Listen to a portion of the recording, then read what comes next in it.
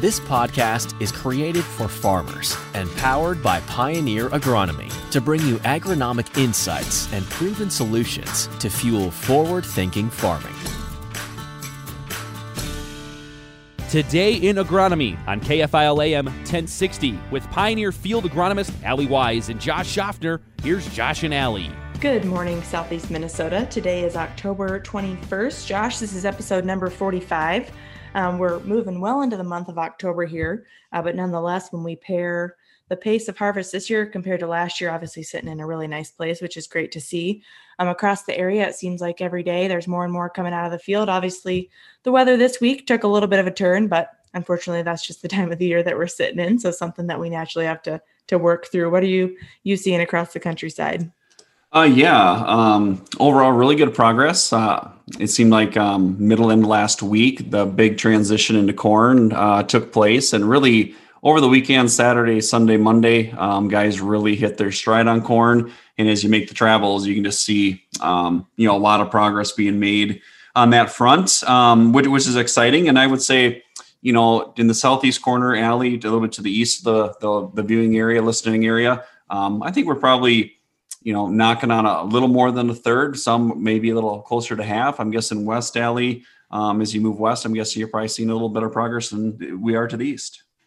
Yeah, I'd say we're sitting a little closer to that halfway mark, which, certain areas of where I cover as we get west of 52, they naturally do tend to pick up a little bit more GDUs throughout the growing season than others. So naturally, maybe ahead of pace of others. But regardless, like you said, whether you're at that third point, pushing half or even greater, still a nice place to be sitting as we said, it's only the 21st of October.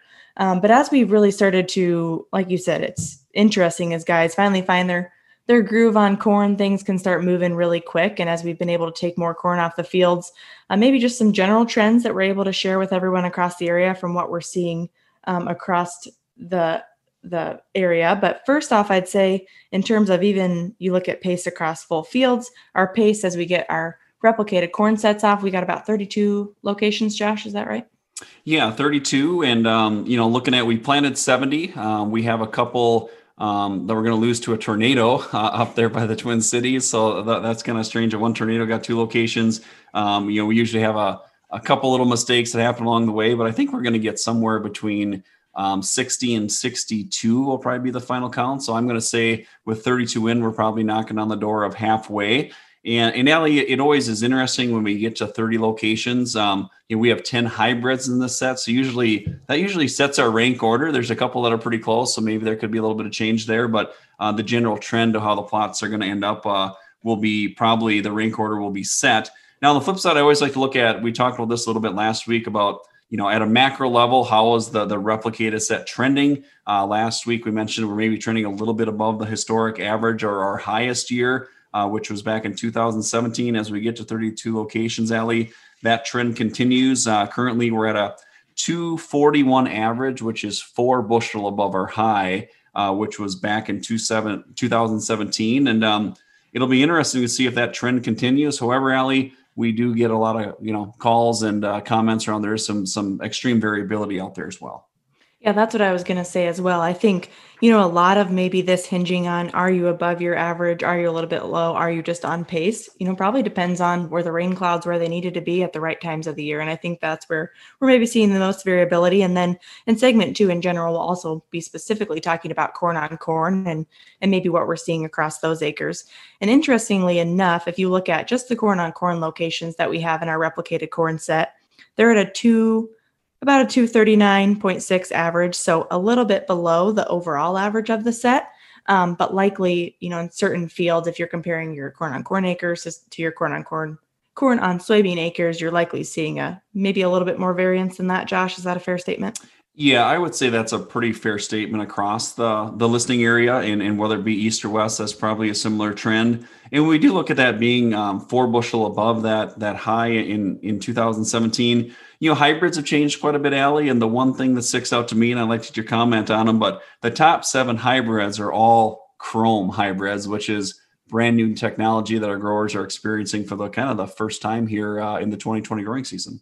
Yeah, and I just think, The reason why we like to point that out is because for many, many years, folks have experienced maybe that lesser traded version being their top performing product. So it is nice to be able to say that we now do truly have a full lineup of options that you can confidently go to those corn on corn acres and know that they're going to be on pace yield wise and holding up there agronomically. So I think from that position, it's just nice to have a full portfolio of products that you can place across a wide range of acres. Other questions from the field, Josh, as we maybe just talk about general trends across this set. I've just had a lot of questions on my take of, is fungicide paying this year? And I just like to get your take on that.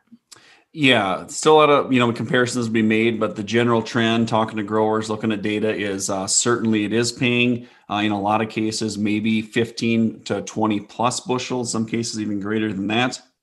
Greater responses maybe on the corn on corn in some cases. We'll have to whittle down that data here a little bit as we get going. However, I think fungicide on corn, and also not to change gears to beans, but fungicide in both crops appears to be having a really positive impact overall across Southeast Minnesota. Yep, same in my area. And like you said, not to go back to beans, but I think even that synergy between sometimes the fungicide and insecticide together has been nice bushels as well. But when we come back in segment 2, Josh, we're just going to dig a little bit deeper into what folks are experiencing across their corn on corn acres and the factors that are contributing to that. Welcome back, listeners. Allie, kind of a fun segment 1 there, taking a look at kind of the harvest and overall trends across the region here this morning. As we roll into segment 2, we mentioned, we previewed, we're going to talk about corn on corn. And, the last couple of weeks, I've had some questions, actually probably more calls on this than anything, of maybe some struggles, corn on corn. Allie, some of these struggles we maybe saw or anticipated as we watched the crop develop through the year. But I think I want to spend a little bit of time and go into maybe, 4 or 5 factors here that are maybe hindering some corn on corn performance across Southeast Minnesota.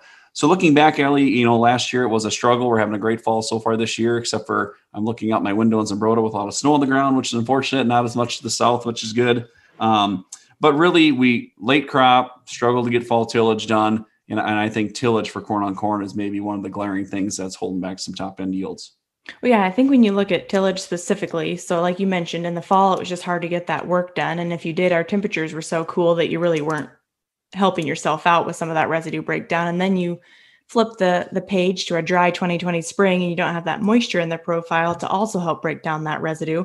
So if we look at just general situations where maybe we've seen more residue start to create some of those issues of some of these fields running off pace, like we talked about, if maybe in the fall you worked just a vertical tillage implement across that field and then just came back just a single pass with a finisher, it seems there's maybe a consistent pattern there to just there being a lot of residue that it's hard to probably throwing off your carbon and nitrogen ratio, just contributing a little bit more to some of those causes. Any other factors around tillage that you think are predominantly coming into play?